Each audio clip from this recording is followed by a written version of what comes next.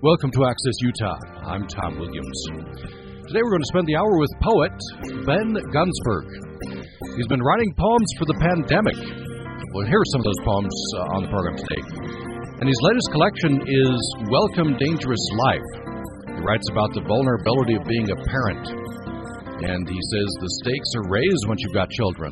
The title of the collection sort of hints at the way life seems more dangerous once you have children, once you have this vulnerable being you're responsible for, and the way the world is colored and changed. Ben Gunsberg will read some of those poems as well.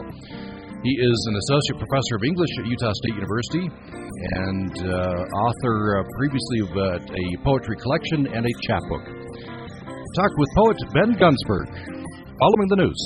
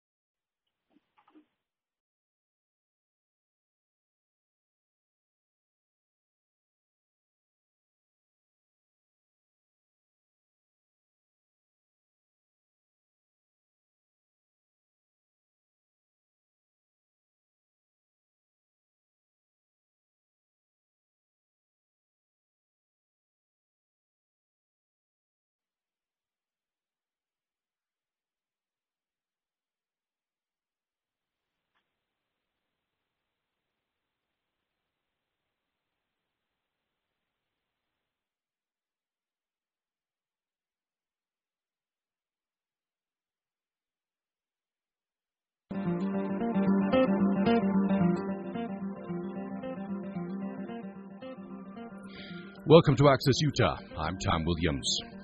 We're joined for the hour by poet Ben Gunsberg. He's been writing poems for the pandemic. We'll hear some of those poems today. His latest collection is Welcome Dangerous Life. He writes about the vulnerability of being a parent. He says the stakes are raised once you've got children. The title of the collection sort of hints at the way life seems more dangerous once you have children, once you have this vulnerable being you're responsible for, and the way the world has colored and changed. Ben Gunsberg will read some of those poems as well. Ben Gunsberg is an associate professor of English at Utah State University. He earned an MFA from the University of Alabama, PhD from the University of Michigan.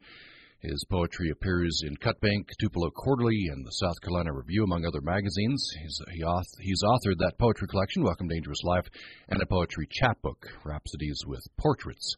And we welcome in Ben Gunsberg. Welcome to the program. How are you? Doing well. So how are you doing during the pandemic? Well, we're doing okay. It's uncertain with schools opening, and we're my wife's a kindergarten teacher, so right now I think one of the most pressing topics is what's going to happen once school opens. I've got a daughter going into ninth grade, a son in elementary school, so of course I teach at USU, so I think that's really been on our minds lately. But in the grand scheme of things, we're doing fine. I think, living in Utah, having access to so much public land and so many outdoor activities, I think we're in pretty good shape, I think, compared to some of my friends and family who are in more densely populated areas. Yeah, they're a little more cooped up, I suppose. Have you and your family been getting out into those public lands? We have, yeah. We've been heading up Logan Canyon, and we've gone up to Bear Lake a few times, and we're definitely getting out as much as we can, picking up food sometimes from favorite restaurants, trying to support local merchants, and then spending time outdoors. So I guess if there's a boon to all of this, one of them would be, spending more time outside. Yeah. Well, yeah, and with your wife's a kindergarten teacher, you teach at the university, ninth grader, that we're going to be heading into a whole new world, aren't we? and see how it Absolutely. works. I want to. It seems like, at least for me, and it's only 5 months in, the pandemic has hit the interminable phase. It seems like it's gone on forever, and I'm having trouble remembering pre-pandemic. I wonder if you would. You've been writing these poems for about the pandemic, and this might be a good time to bring in a poem you called "Too Soon" Sonnet. Do you have those in front of you?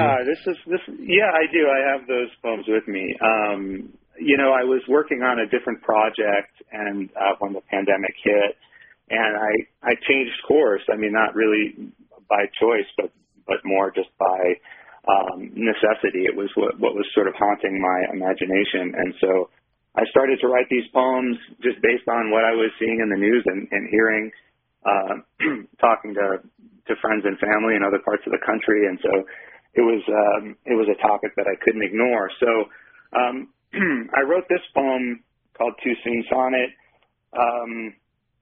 It's actually about sort of thinking about writing poetry in response to tragedy or to the crisis. So I'll just read it. "Too Soon" Sonnet.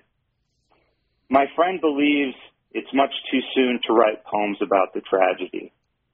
Good Lord, she says, at least hold off until we've mourned our dead. It's not yet spring. She could be right.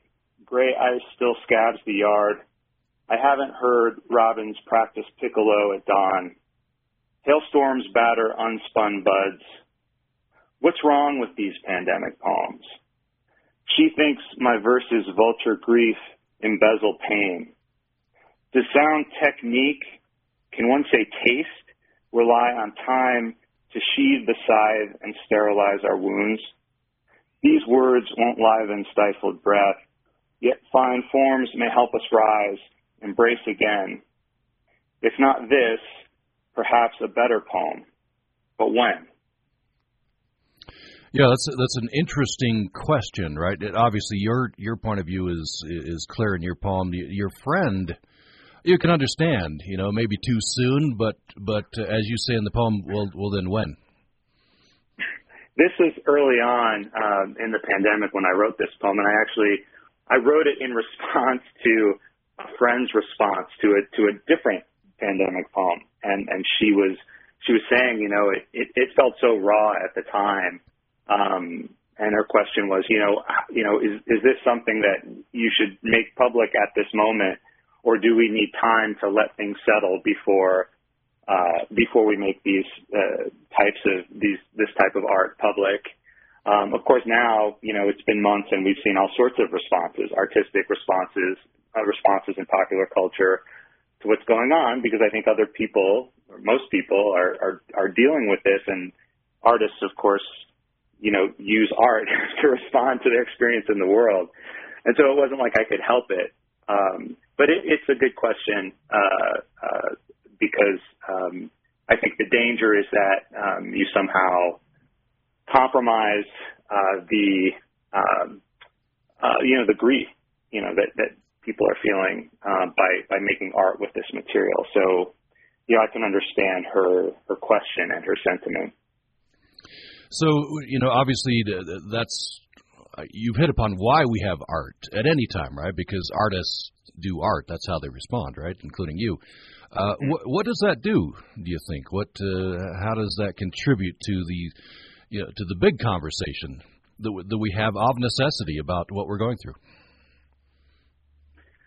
Yeah, I mean, on a personal level, I think it helps me manage anxiety and grief and so I think for artists, there is a sort of a personal component to it.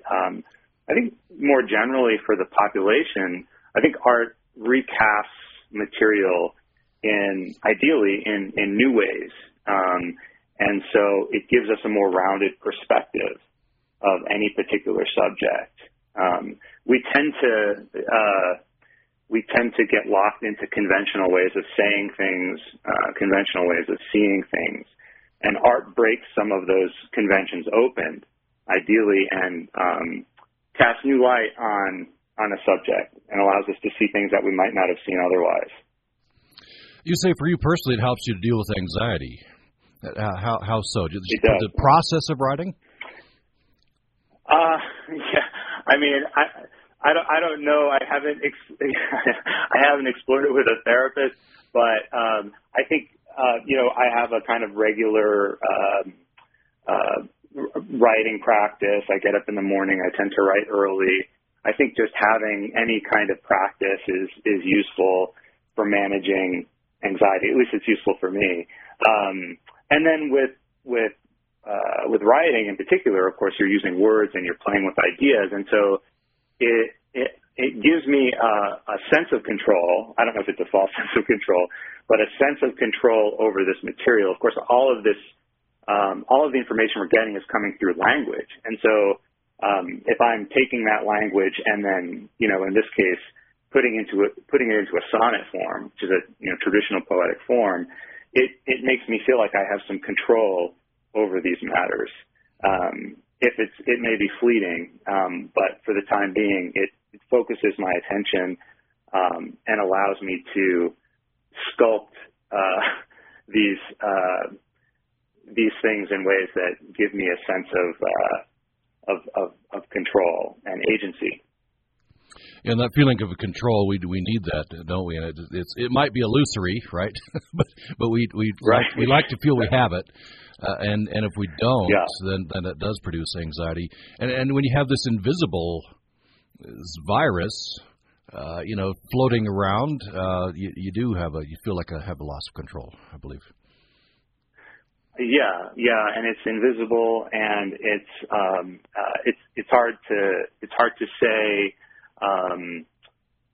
We're getting mixed messages, from various outlets, and this is a situation where I think a lot of people feel a kind of loss of agency in the midst of the situation, and of course, people who are actually dealing with a health crisis, there's always a sense of loss of control whenever you're sick. This is such a strange time. But I found actually writing, one of the things about these pandemic poems that I found interesting is that I tended to veer towards sort of formal verse, different forms. At least the 14 or so poems I've written, quite a few of them are either, like a sonnet or another form that I use is a pantoum, which came out of Malaysia. It's a highly repetitive form. So I think something about the structure of formal poetry was enticing because the structure and the form of it gave me something to sort of hold on to as I was trying to manage these intense topics, emotionally intense topics. Yeah, I was just going to ask you about that. So what you read just now was a sonnet, right? That's a very old form. Yeah.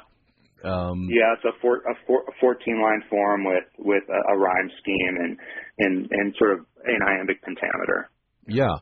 We associate with Shakespeare, right? And this is very topical. This is about the pandemic. Yeah, and the other thing that a sonnet does is it has oftentimes there's sort of an argument within the poem itself. Of course, the argument in the poem that I just read is, should you do art, in such close proximity or amidst a pandemic or a crisis, and so the poem sort of manages that in a very tight space with 14 lines, and it usually has a kind of turn where the argument kind of switches and moves in a slightly different direction, called the volta. You mentioned pantoum. Tell us about pantoum, and then maybe have you read Panic Pantoum. Yeah, the pantoum is, like I said, it's originated in Malaysia, and it was often sung, so it had a musical component to it, and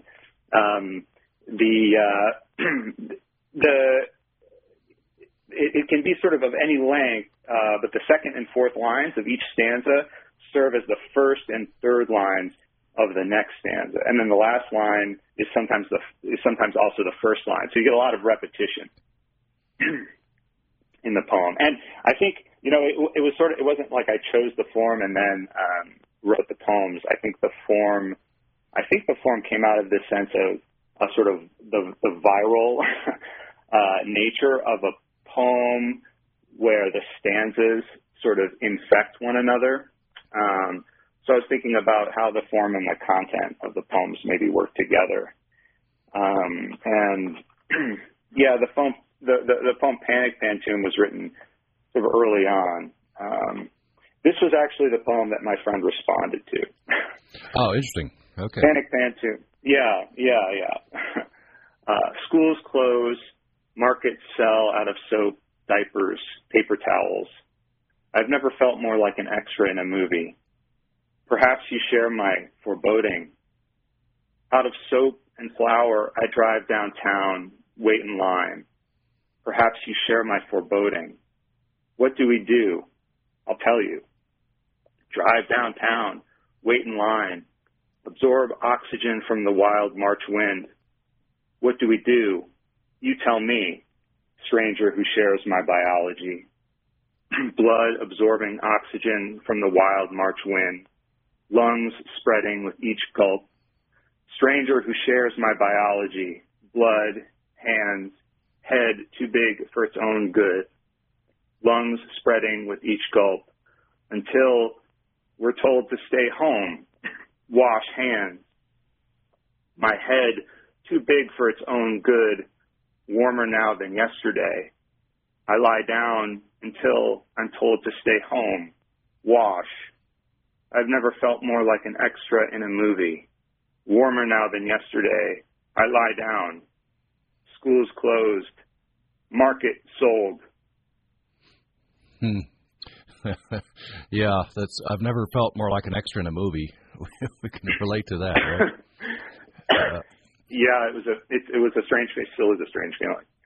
Yeah. And a stranger who shares my biology, that our connection, right, to each other, and then that connection becomes, it takes on an air of danger. Yes, yeah, that's what I was thinking about, and of course, seeing so many people responding in different ways. I mean, literally their biology responding in different ways to the virus was sort of haunting. It seems like you don't know if you're going to be one of the 20% that has an acute response. So I was thinking about some of those sort of biological aspects of the virus. I wonder if you'd read the poem "Social Distance." I really connected to this one. This is actually a hard poem to read because it's a villanelle, and there's a blank space that's repeated. Villanelle is also a highly repetitive form. It's a French form, and so I guess I'll say in place of the blank space, I'll just use silence to represent that space. Social distance. My existential fear of grows into a poem while grieving friends reside in separate space. This cryptic text composes shadow figures through a hazy window where we lived together once. If we align our solitary fears of will we grow closer? Friends, is it possible to sew the gaps, retie the surgeon's knot, and bind our separate space? This cyclic text composes nothing new. I'm rhyming like a dial tone, persistent drone, a faithful service line, where my existential fear of dying flows into a gentle Vedic sonorant.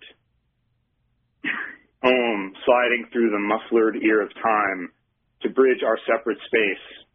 A text composed to echo longing. Friends, we're not alone. I mingle all your scattered songs with mine and hope our solitary fears of flow as one, inseparable from meaning. Yeah, excellent. If you just joined us, we're talking with Ben Gunsberg. He's a poet. He's associate professor of English at Utah State University. And his newest collection is Welcome, Dangerous Life. And he's been writing poems during this pandemic, responding to the pandemic. We're starting with that. We'll get into poems from Welcome, Dangerous Life later in the program. So, fear of blank, right? It's Yes. it's very apropos. Yeah. It varies from person to person. There are fears we all share, and then I think our fears and anxieties are sort of ratcheted up during the pandemic, whatever they may be. Yeah, I think so. I think it tends to compound our anxiety, or it does for me, and so this poem tries to capture that sense of. I mean, sometimes you're walking around and you don't know exactly what's haunting you. You feel this sort of sense of foreboding, and you can't name it exactly. I think nowadays all of those anxieties are amplified. So this line in the poem, friends, is it possible to sew the gaps, retie the surgeon's knot, and bind our separate space? Do you feel it is?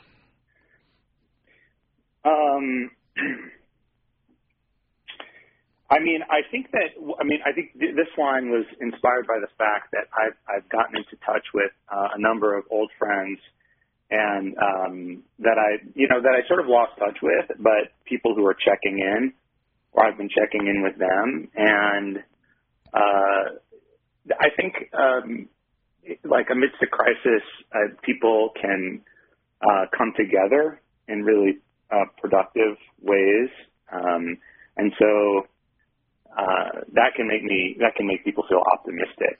I don't know about you, if you've sort of heard from people that maybe you haven't heard from in a while, and connected maybe with neighbors.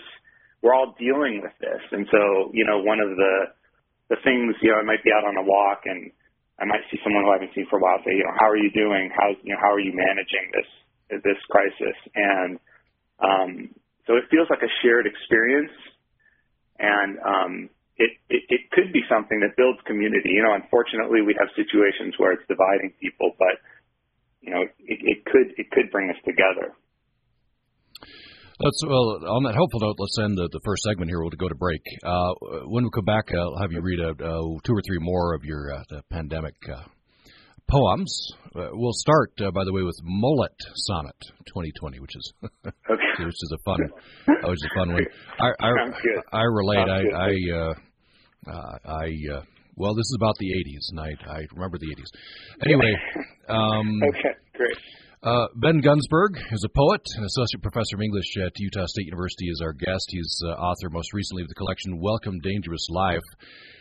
And we've spent the first part of the program talking about his pandemic poems. We'll have more following this break.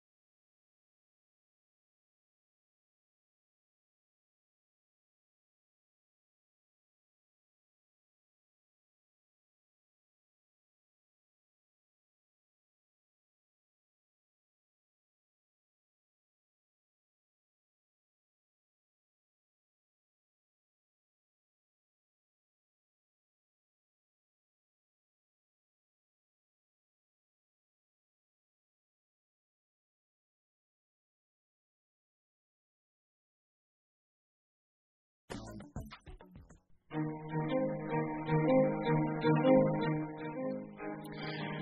for listening to Access Utah. I'm Tom Williams. We're talking with poet Ben Gunsberg.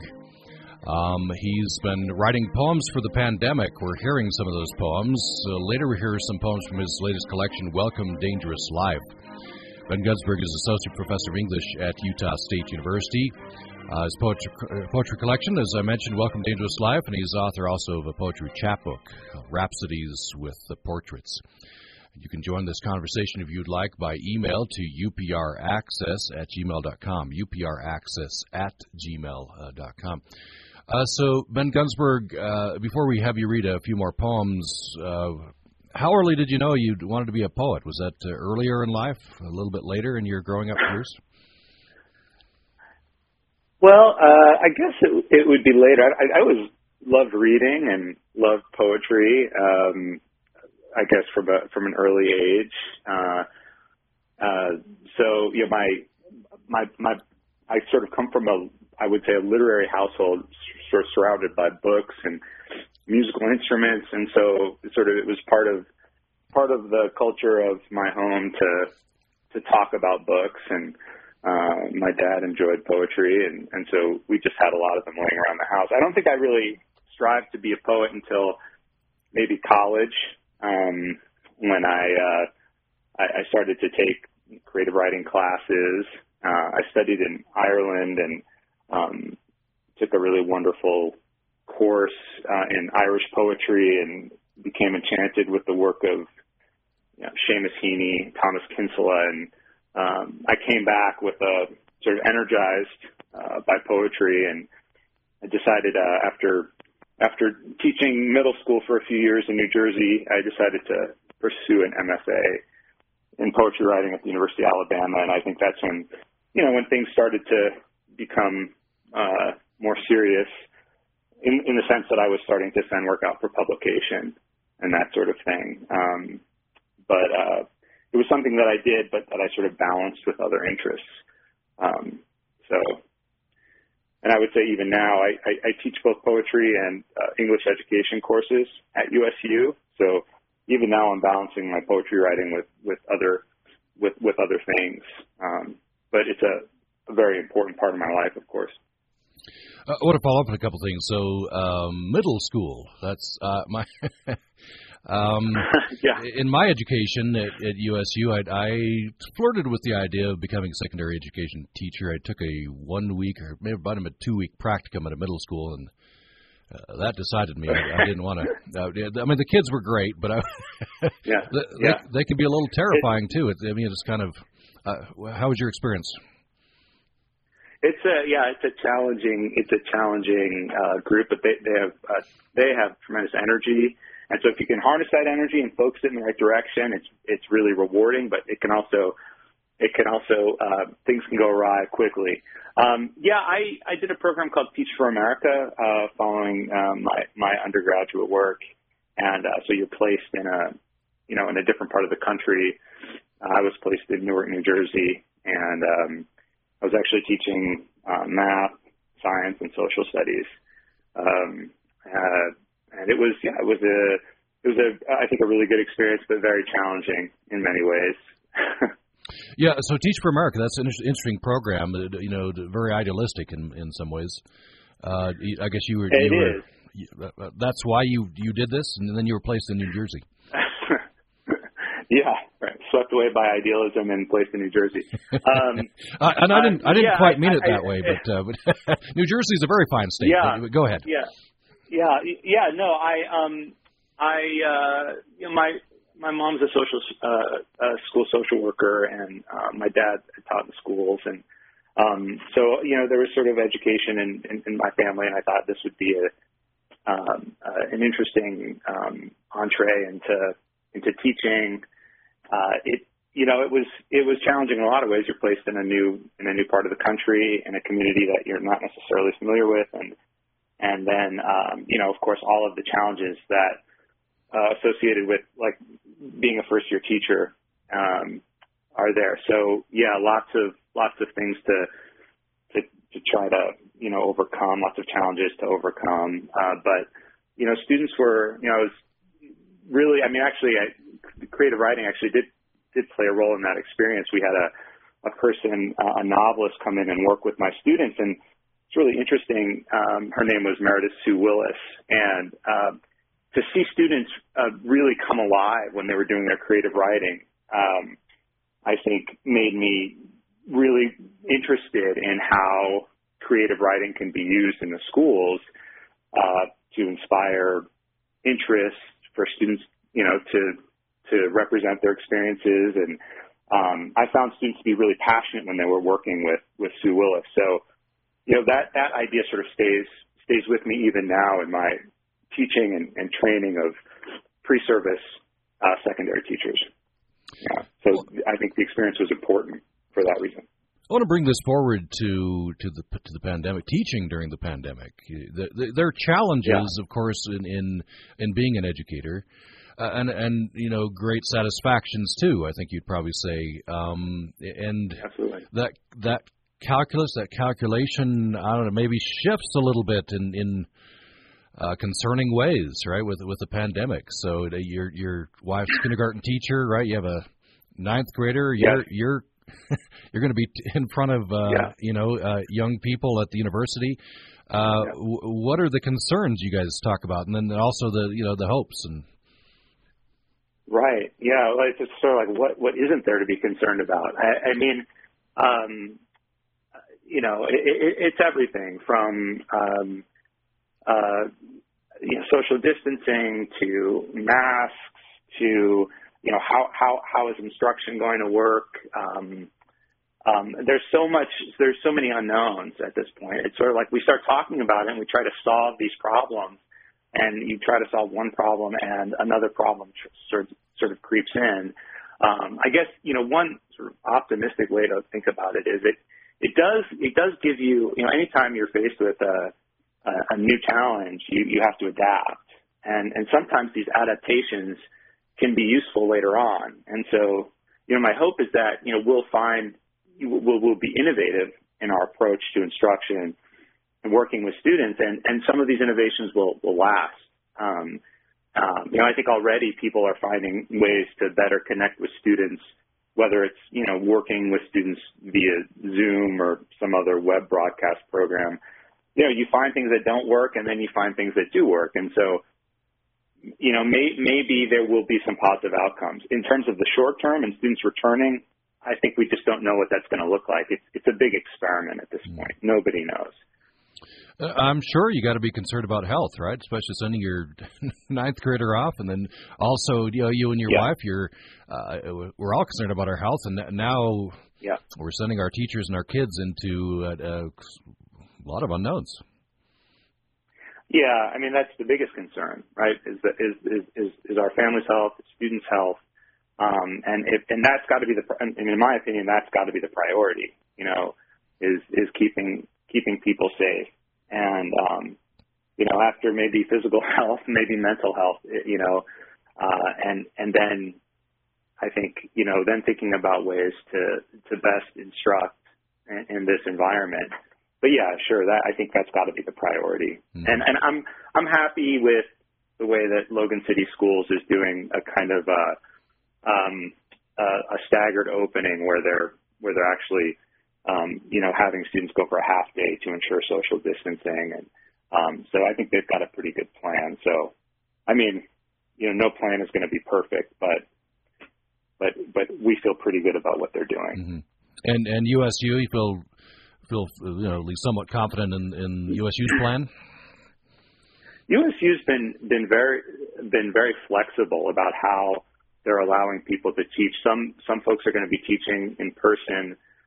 If you're going to need a larger space to ensure social distancing. Some people are going to be teaching via web broadcast or Zoom. Other people are going to be doing recordings. There's a wide variety. So students are going to be seeing lots of different types of instruction. For my English ed students, it will be an interesting topic of conversation to see how these different forms of instruction, how they're responding to these different forms of instruction and using different media. Because inevitably, when they go in to teach secondary school, they're going to be using different media. I mean, even beyond the pandemic. I mean, the expectation now is that teachers incorporate internet technology into their teaching. And so it becomes something for us to talk about as well. If you join us, we're talking with Ben Gunsberg. He's a poet and associate professor of English at Utah State University. Latest collection is called Welcome, Dangerous Life. So I want to have you just talk very briefly about Ireland. That's, not everybody's lived in Ireland, right? So No. what's maybe the top bullet point? What's your takeaway, memories of Ireland? Oh, okay.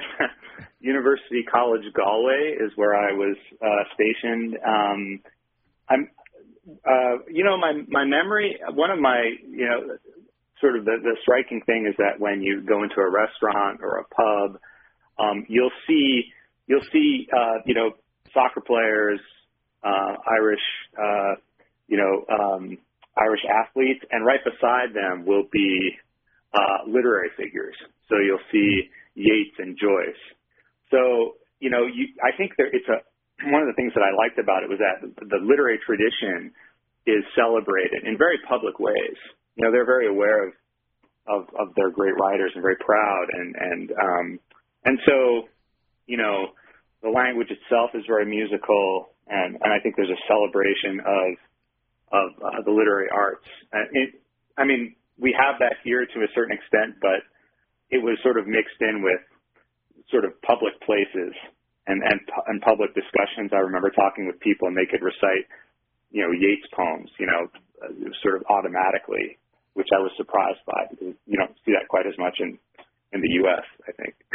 Yeah. That's my impression as well. So I teased this. I wonder if you would read this poem. About well, at least it's titled the 80s, right? Yeah, it's about the 80s. Yeah, right. Yeah, this poem is called Mullet Sonnet 2020, and for the uninitiated, a mullet is a haircut that was popular in the 80s with sort of longish in back and sort of shortish bangs and sometimes feathered on the side. It was very popular, especially athletes. If you can look at, pictures of Andre Agassi or most hockey players from the 80s have this haircut. And the reason I wrote this poem is because I looked in the mirror and I realized I hadn't had a haircut in a while, and it looked like I was growing a mullet. So that was the inspiration for this poem. There's also quite a few slang terms from the 80s that people might recognize. Mullet Sonnet 2020. My mop, clipped short in 1999, looked mint in 1984. I grew it long in back, feathered my bangs and sides. Dudes my age, we called each other dude. Dreamed to score like Yarmir Jagr, Gretzky. Like totally Google like righteous actors from the 80s. Corey Feldman, Patrick Swayze. If Samson blessed our temples and upturned collars with mullets, they'd look like Agassiz in 88. Oh, mane of polished brass. Today he's bald. I'm growing back my sweet coiffure. I have no choice. Barber shops, alas, closed. Churches, schools, the NHL. Trump blows false hope. It's big league safe. Doc Fauci, no. Very good. Mullet Sonnet 2020. I remember mullets. I never had one, but I yeah, you remember, sure. I associated with friends who had mullets. And by the way, I'm sure you're aware NHL is back. They're sort of in a bubble, right? Yep. They're going ahead with the playoffs. They're in sports are back, and it must be strange for those athletes being in those sort of contained areas, but hockey's back. My son's a hockey player, so I grew up in Michigan, more or less. So hockey's sort of important. Mm-hmm. Yeah. As much as possible, we want to do the things that are important to us, but it's it's always adaptations during these times. I want to get to poems from Welcome, Dangerous Life. I'll just mention you have a poem called Line Speed about the meatpacking plants. And there's a poignant poem called "Class of 2020." Which, this has been an odd, weird, melancholy year, right? For graduating seniors. Yeah. That poem was inspired by, I have some friends who have kids who graduated, and just thinking about, some of the things that they didn't get to experience. Yeah. Well, let's take a break, and then I want to jump into Welcome Dangerous Life and have you read some of the poems from this latest collection. We're talking with Ben Gunsberg, a poet and associate professor of English at Utah State University. We'll have more following this break.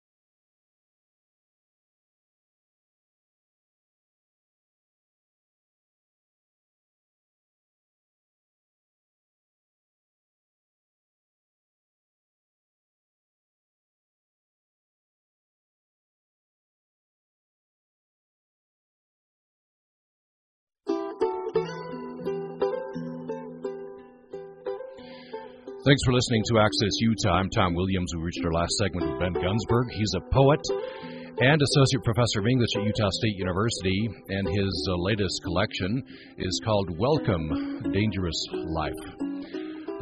So Ben Gunsberg, maybe to jump in, have you read the titled poem. That'd be okay? Yeah, absolutely. Yeah. So, poem is Welcome Dangerous Life. The doctors guessed your guts were snarled, so they strapped you to a board, inched a hose down your esophagus, pumped you full of x-ray dye. Now shuffle close, play peekaboo behind your mother's thigh. Hello, goodbye. Son, there's more. I'll shape that room before its memory dims. White blue walls, wires up your arm. Skin still downy from the womb. Nurses take you out, and there we sit, stewed in antiseptic air. A wheeled IV squeaks, sour smell of grief. Our minds button to your body down the hall, where they shield your infant head behind lead plates. The x-ray's eye getting at the truth about your bowels. We know it's for the best, doctors doing this detective work, like archaeologists freeing frescoes sealed by plaster. No, not like that. You'll learn I rush comparisons. This night is like nothing. Two people on a fold-out bed. One gave birth 10 hours past. The other pleads. And you said that the title of this poem sort of hints the way life seems more dangerous once you have children. Yeah. I think that's the unifying theme here in this book. I wrote most of these poems, during a time when my children were quite young. I was in graduate school, and I'd gotten the job here at USU, and things. I think your own childhood is cast in a different light once you have kids.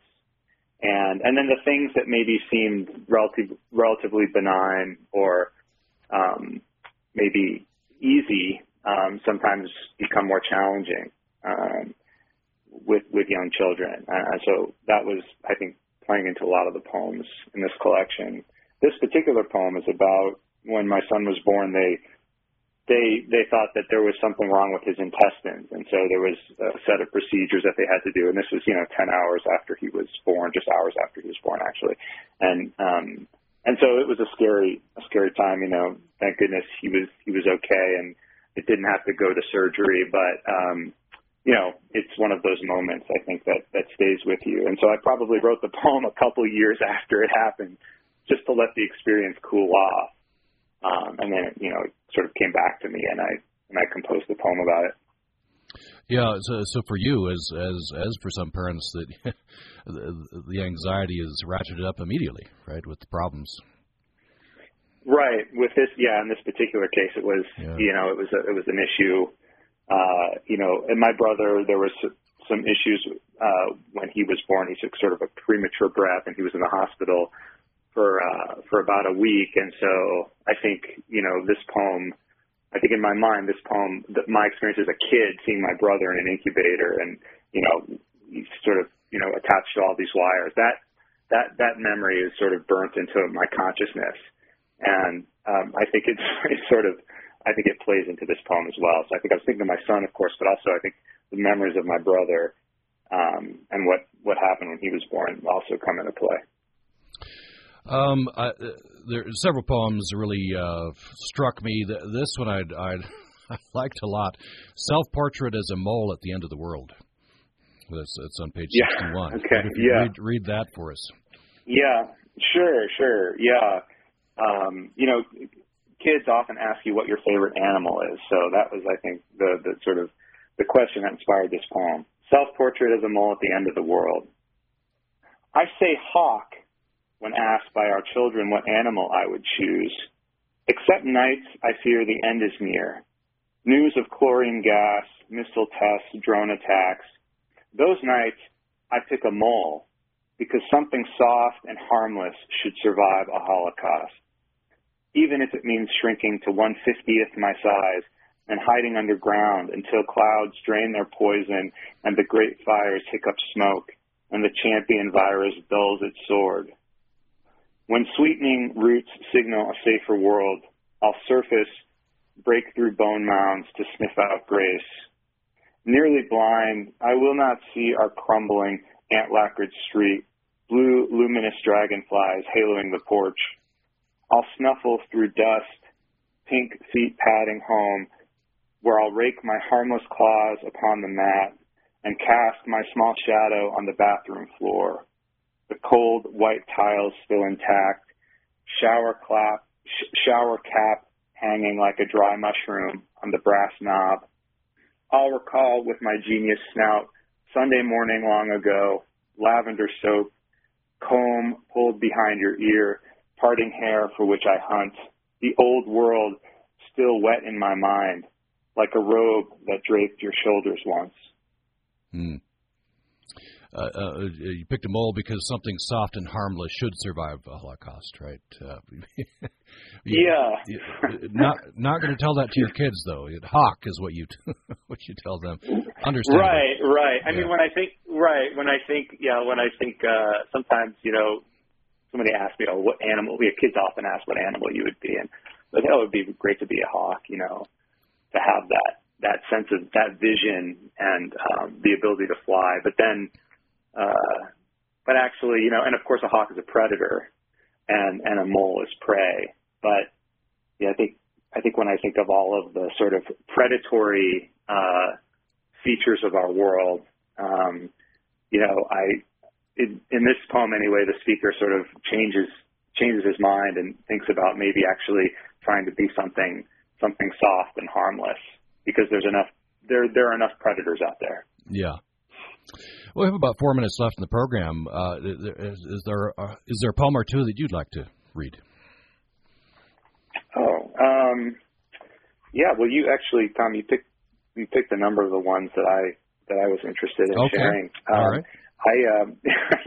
I could share a poem near the end of the collection called Breakfall, which is sort of, I think, concerned with the idea of aging. And it was, I was thinking about it because at the time, both of my kids were doing judo. and I was thinking about this idea of breaking your fall and sort of having to slap the mat to disperse the force of the impact. And the poem is called Break Fall. How will you manage stairs when your brittle body trembles like a piece of straw? Some say practice wearing a tool belt, a backpack, fall in heels, some say. Tuck your head, round right angles, no straight legs, no arched spine. Do not hold your breath. Consider the terrain. Some say keep lights on, remove rugs. Grass is not the same as gravel, even for the cannonball. Whether you slip or you're thrown, you'll want to slap the earth, disperse that whoosh flowing from your fingertips. Yeah, that's break fall. That's the impulse, isn't it? Always. Yeah, right. Yeah. And I think, I think we're in the midst of that right now. We're trying to break our fall in various ways. Yeah. Do you have another brief poem? We'd have maybe a couple of minutes left. Okay. Yeah. Maybe I'll end with one other pantoum. It's called Good Mix, and I mentioned that I was writing poems. I was actually writing a collection oriented towards music, and I thought about all the good that people are doing, particularly in our community where people rallied and supported some of the people who were at the meatpacking plant who were in difficult situations. And so this poem was inspired by the good people who were helping out. It's called Good Mix. Put good microphones in front of good people and get out of the way. The hush sounds good. Drums and bass sound good.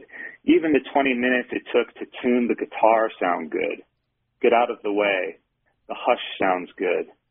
Record what flies out of your mouth. Replay minutes required to tune a guitar. Sounds good through speakers, through headphones. Good record of what flies out of your mouth. Replay laughter. Replay love.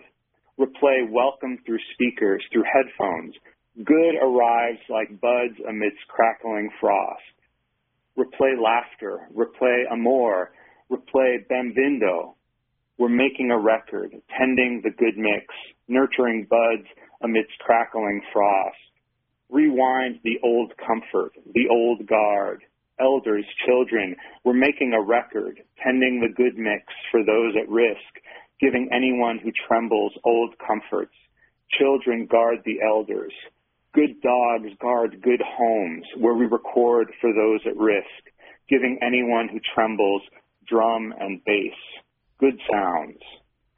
Even people far away feel the pulse of our good mix, through phones, through flesh, liro, mung, speranza. Yeah. And those last three words are hope in various languages. Mm-hmm. Well, that's a good one to end on. That's the hopeful note, of course, and that there is good being done. That's that impulse, thankfully, is still with us, right, during these troubled times. Yeah. Well, yeah, something to cling to. Something to cling to. Yes, indeed. The collection is Welcome Dangerous Life. The author is poet Ben Gunsberg. We've also heard some of his poems for the pandemic, and he's associate professor of English at Utah State University. You can find him at his website, bengunsberg.com. Ben Gunsberg, a pleasure. Thank you so much. Yeah, thank you, Tom. I really enjoyed it. Take care. Thank you. And coming up tomorrow, we're going to check in. Speaking of people doing good in the world, check in with the good folks at CAPSA. We'll be talking with Misty Hewitt there, a therapist there, and she confirms that there is an increase in domestic violence during the pandemic. CAPSA is very, very busy. We'll talk about services, talk about reporting, talk about healing from trauma. Paired with a conversation with a representative from the USU Office of Equity. We'll talk about the new reporting rules for reporting abuse on campus and check out situation on at least the USU campus. That conversation, or those two conversations, are coming up tomorrow. Hope you'll join us then. Thanks for listening today.